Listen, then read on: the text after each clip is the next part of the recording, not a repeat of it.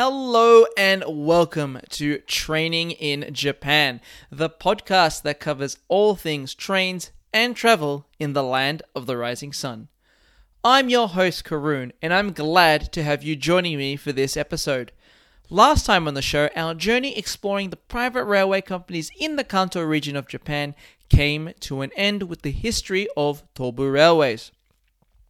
Today is all about slowing things down and focusing on the tranquil Japanese countryside, or the inaka in Japanese.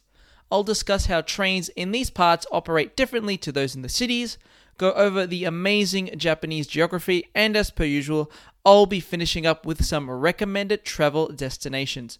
I won't keep you waiting, so let's get into it.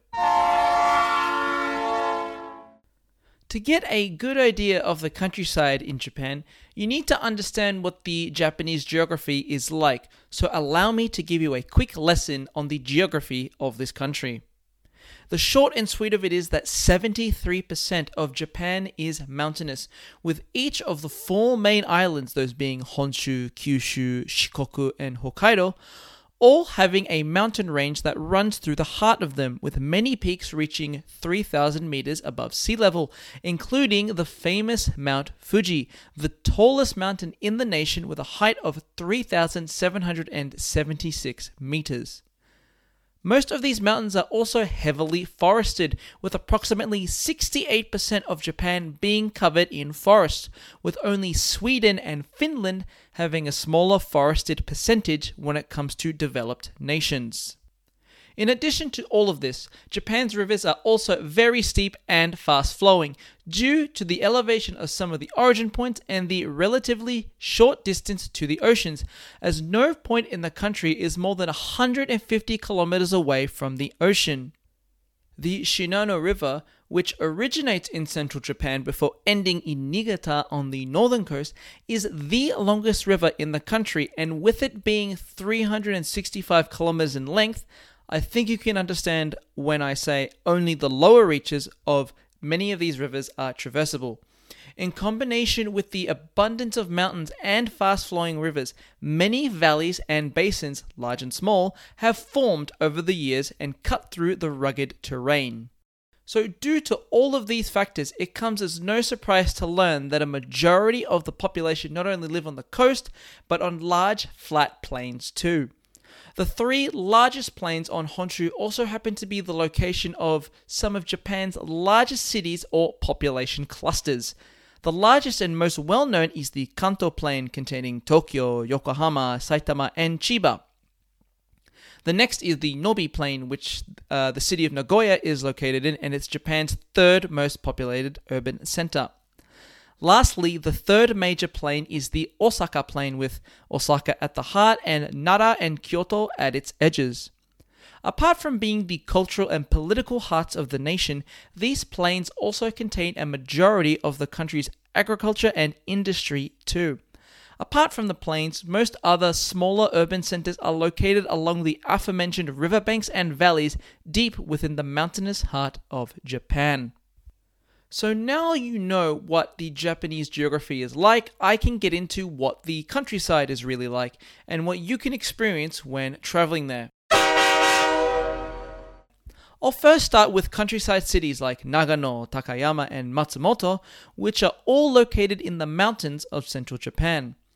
These are places that usually have a population of 200 to 300,000 people, with the center of the city usually being the railway station or somewhere close to it, especially if there is a Shinkansen that runs to the area. And the station or the central area of the city is very dense and active most of the time. But if you just travel a few kilometers away from the center of the city, you'll encounter mountains, rice fields, and forests very quickly. Some mountain cities like Nikko will be broken into segments due to the nature of the Japanese topography, with neighborhoods sectioned off from each other due to the mountains, only being connected by road tunnels and railways. As one would expect, these locations are also a lot more quiet and relaxed compared to the bigger cities in Japan, and many also have their own unique characteristics, whether it be the architecture, culture, or food. And there is almost always some sort of local sightseeing spot, such as a shrine, park, or hiking trail. For smaller towns and villages that are sparsely populated, the station is not always located at the center and can be frequently located on the outskirts of the towns.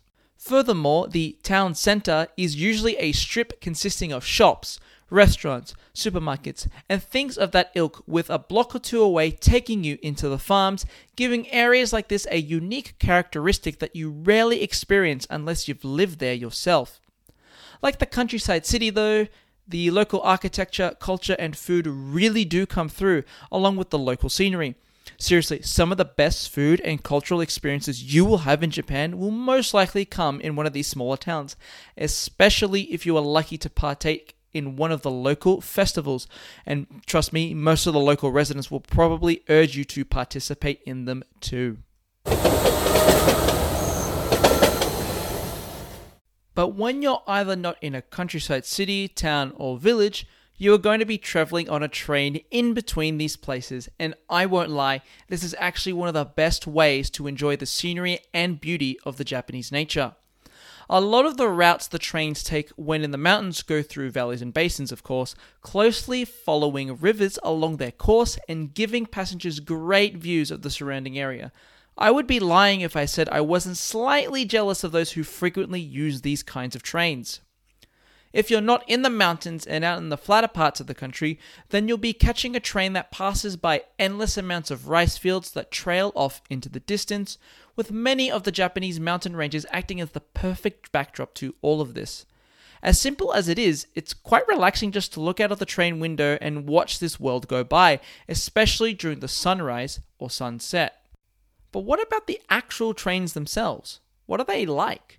Well, since not many people live in the countryside, let alone use the trains, many lines are only serviced every 45 minutes to an hour, maybe 30 minutes if the line connects to a major station. If you're unlucky, there might be only one service every 2 hours, and if you're extremely unlucky, the last train might leave at 5 p.m. So it's important to have an idea of what the timetable is like, and when the train does show up, it usually only has 2 to 4 cars compared to the 10 to 15 car long trains found in the urban areas. While 70% of Japan's railways are electrified, don't be surprised if countryside areas only have access to older diesel-powered locomotives instead. Personally, seeing these kinds of trains is a good trip down memory lane for me, as I would often take diesel trains to visit my grandparents in Australia when I was a child. But overall, even though the trains are a lot smaller and older in the countryside, they rarely get overcrowded, so you should be able to grab a seat and enjoy the sights. Countryside trains also have bathrooms on board, so you don't need to worry about any accidents or uncomfortable situations happening either. As for the stations, I firmly believe that in the countryside, they fall into one of two categories: concrete slab, only there for commuters to wait on, or architectural genius.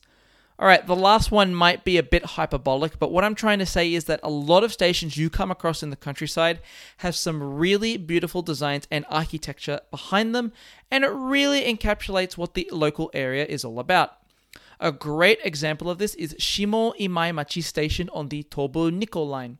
Google it after this episode because I don't think I'll do a good job describing how great this station looks. But on the other hand, countryside stations could just be, a concrete slab. Literally. But before I finish up on the trains, I'd also like to point out that many lines in the countryside don't support IC cards. Yes, I know, I did say that IC cards are universal across Japan earlier in the Tokyo Metro episode, but I also did say there were exceptions, and this is one of them.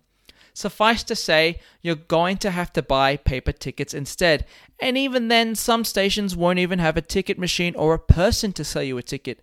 In such a situation, you actually have to buy the ticket on the train like you would a bus. Strange, I know, but there is something quite unique and charming about it all. Just something to be aware of if you do happen to travel out into the countryside at any point. But now it's time for the travel segment of the episode. I'll be recommending a few countryside locations, each offering something unique and different to each other. First up is Nokogiriyama, or Sawtooth Mountain in English, located on the Boso Peninsula in Chiba Prefecture, which is east of Tokyo, and this place was once a former quarry and Buddhist site.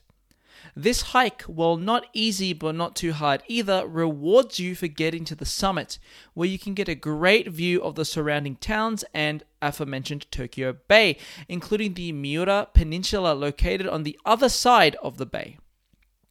Speaking of views, this mountain is well known for something called the Jikoku Nozoki, or Peep into Hell in English, and it's part of the mountain that has rails right up to the edge of the cliffs that you can actually peer over, offering stunning sights while also simultaneously making those afraid of heights sick to the stomach. Apart from great views, Nokogiriyama also has 2 giant Buddhas, temples, and the remnants of quarry caves. One of the giant Buddhas, Ishidaibutsu, is the largest cliff-carved Buddha in Japan and really imposes itself from the offset as it looms over you while being surrounded by lush greenery. Other things to check out are the 1,500 Arhat statues sitting in along the rock face, all with a unique facial expression, and the Hyakushaku Kanon, a 30-meter statue of the Goddess Mercy carved into the cliffs under Jikoku Nozoki, and it was built to remember those who perished in World War II. I'd like to warn you in advance that while not the hardest mountain to hike, it does get very steep at times, as you will need to climb high steps that scale cliffs, so that is something to be mindful of. Also, please wear correct footwear and don't twist your ankle on the summit of the mountain, as hiking back down is not fun at all. And I'm talking from experience. But if you want to avoid that completely, just take the cable car up instead. To get to Nokogiriyama, take the train to Hama Kanaya Station on the JR Uchibo line, which takes about 2 to 3 hours from Tokyo Station. The best route is taking the Sobu line to Soga Station from Tokyo, and then simply transferring onto the Uchibo line. Next up on the travel itinerary is Okutama, a mountain getaway that forms part of the Chichibu National Park. Here you can experience many things like fishing for trout in the Nippara River, where you can actually cook and eat those fish yourself. You can complement this meal by also checking out the local sake brewery to see how the brew is made and sample some of the stuff yourself. Trust me, it's great. If you want to be more adventurous, you can head into the Nippara limestone caves, which are millions of years old and 800 meters deep, as well as having a very low ceiling, meaning if you're a tall person like me, be careful not to smack your head. Again, talking from experience. All the paths inside the caves are well lit, however, due to the cool temperatures inside, it's also very wet, so please wear appropriate footwear too. And of course, you can have your hiking trail in the form of Mount Mitake, which takes about 90 minutes to climb up, or cheat and take the cable car instead. On this mountain, you'll pass through the Mitake-san village, containing many souvenirs and goodies that you can purchase along the way. After all that hiking or cave exploring, you can go and relax at the local Moegi no Yu Onsen to soothe away any aches and pains you may have collected along the way. The perfect way to end the day before heading back to the station, in my opinion. Speaking of, to get to Okutama Station, just catch the Chuo Line Rapid from Shinjuku Station direct to Okutama, or change trains at Ome Station if there are no direct services. The one-way trip takes roughly 90 minutes. And the last travel recommendation I have for you isn't actually a location, but rather a train line, and that is the Hachiko Line, which runs from Hachioji Station in western Tokyo to Kuragano Station in Takasaki, Gunma. However, all trains continue onwards to Takasaki Station. The Hachioji to Komogawa Station section is electrified and continues on to the Kawagoe line, which obviously goes to Kawagoe, while the remainder of the Hachiko line requires a transfer onto a local diesel-powered train. The reason I want to discuss this line is because it is the perfect route to ride on if you want to travel into the Japanese countryside and relax. You have everything from a forested section in the foothills of the mountains to the endless rice fields, all with the view of a looming mountain range to the west representing the end of the Kanto Plain. The full trip on the line takes about 2.5 hours, but trust me, it's well worth it. To get to Hachioji Station, catch the Chuo Line Rapid from Shinjuku or Tokyo and transfer onto the Hachiko Line. Returning from Takasaki Station, you can get on the Shonan Shinjuku Line to get back to Shinjuku or the Ueno Tokyo Line to get back to Ueno or Tokyo Station. You also have the option of taking the Shinkansen back to Tokyo from Takasaki as well. And with that, this rather relaxing episode of Training in Japan has come to an end, and I hope you enjoyed listening. Next episode, I'll be going over the crown jewel of Japan's trains, and that is the Shinkansen or bullet train. If you want updates on episodes, travel tips, or train news, follow the show on Twitter at Training in Japan or on Facebook. Thanks for listening, and I'll see you down the line.